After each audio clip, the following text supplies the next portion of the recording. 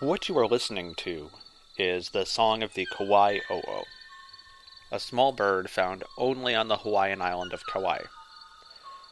This recording was made in 1987 by the ornithologist David Boynton. It's a male, and it's expecting a reply from a female. But no reply ever came, because this male may in fact have been the very last of his species. This was the last time any trace was ever found of a live Kauai O'o. You're listening to the Extinction Files.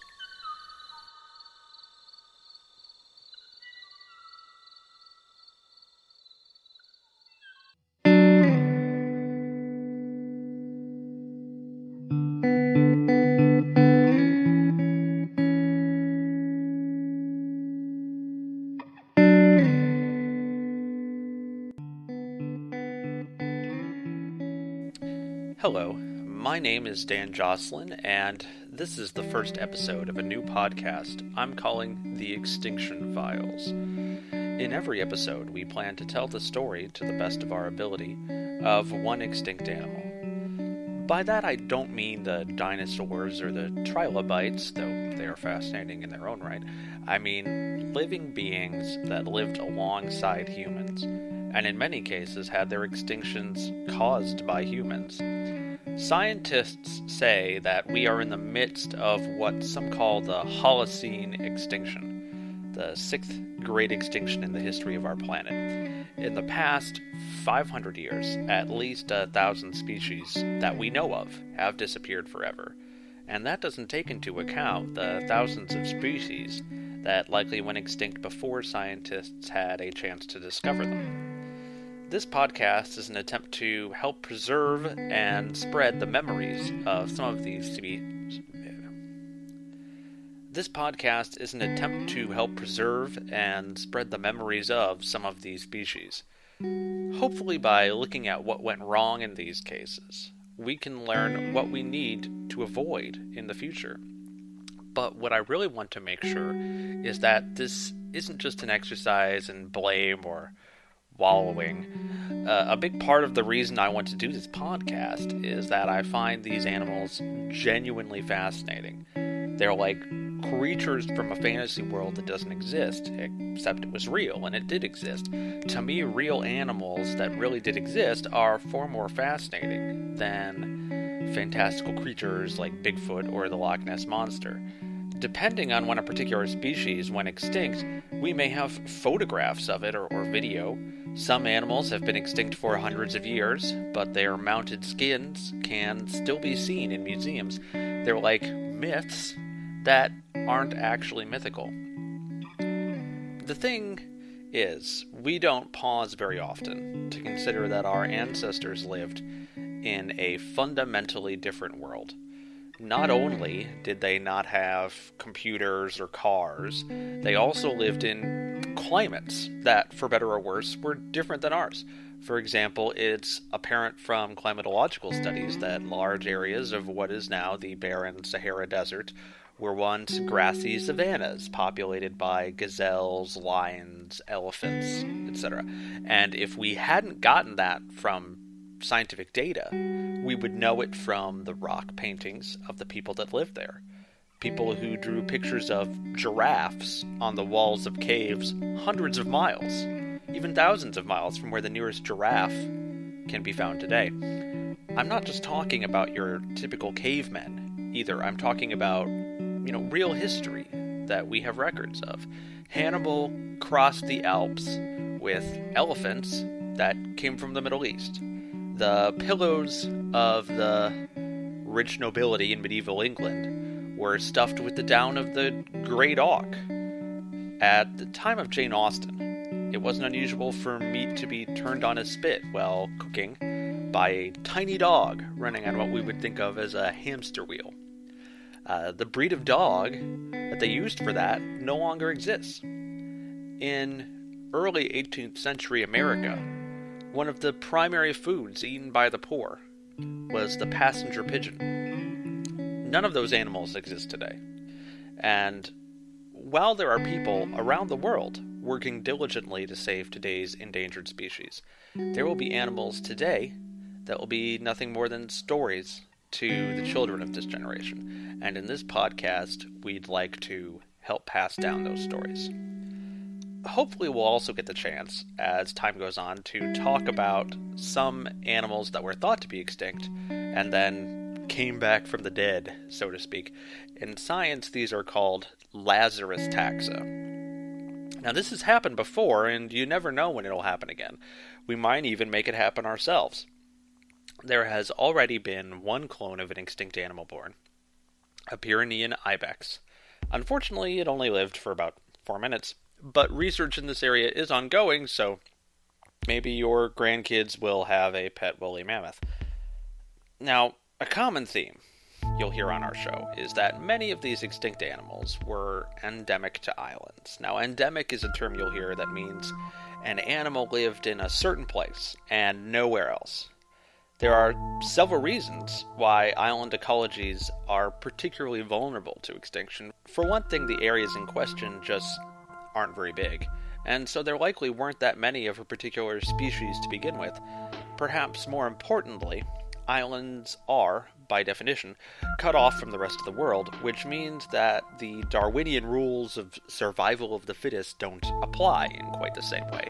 Instead of competing against the entire animal kingdom, those species that, through whatever means, can make it to isolated islands only have to compete against each other. On many islands, such as New Zealand, many of the ecological niches were filled by birds. Birds that could fly there, and birds which did not have to deal with large land-based mammalian predators. Similarly, the most ancient group of mammals, the marsupials, hung on in places like Australia and in isolated areas of South America far longer than the rest of the world. In Madagascar, an early primate evolved into dozens of species of lemur, and in particularly isolated patches, like Darwin's Galapagos or the mascarenes in the Indian Ocean. Ungainly giant tortoises somehow managed to rule the land like a second coming of the dinosaurs. The problem with this is that in modern times, islands aren't nearly as isolated. Man brings animals on purpose, like cats or grazing animals, or he brings animals without meaning to, like rats. Animals on isolated islands are also not nearly as resistant to outside diseases or to natural disasters. They are specialists. And when you're a specialist, it is easier to become obsolete. A prime example of these problems is the fauna of the Hawaiian Islands. And that's what we're going to focus on for the rest of this first episode. Not only are these islands small and isolated, their relationship with the climate means there are actually many different types of habitat within each island, which breaks the endemic populations down into even smaller, more specialized groups. Prior to the appearance of humans, there was only one native terrestrial mammal species in the Hawaiian Islands, and that's a kind of bat, which is not surprising because that could fly there like the birds. The Polynesians colonized Hawaii around 300 CE, bringing a few outside animal species with them, such as dogs. They actually raised dogs to eat the way we would raise chickens or things like that. They also hunted the native bird life and used the colorful feathers of the exotic birds to decorate themselves. And that's a tradition that continued into modern times.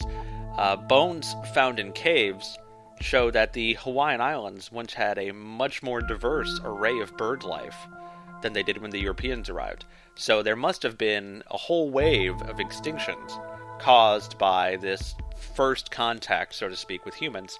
For example, there were giant ducks on the Hawaiian Islands, and those were called moenalos.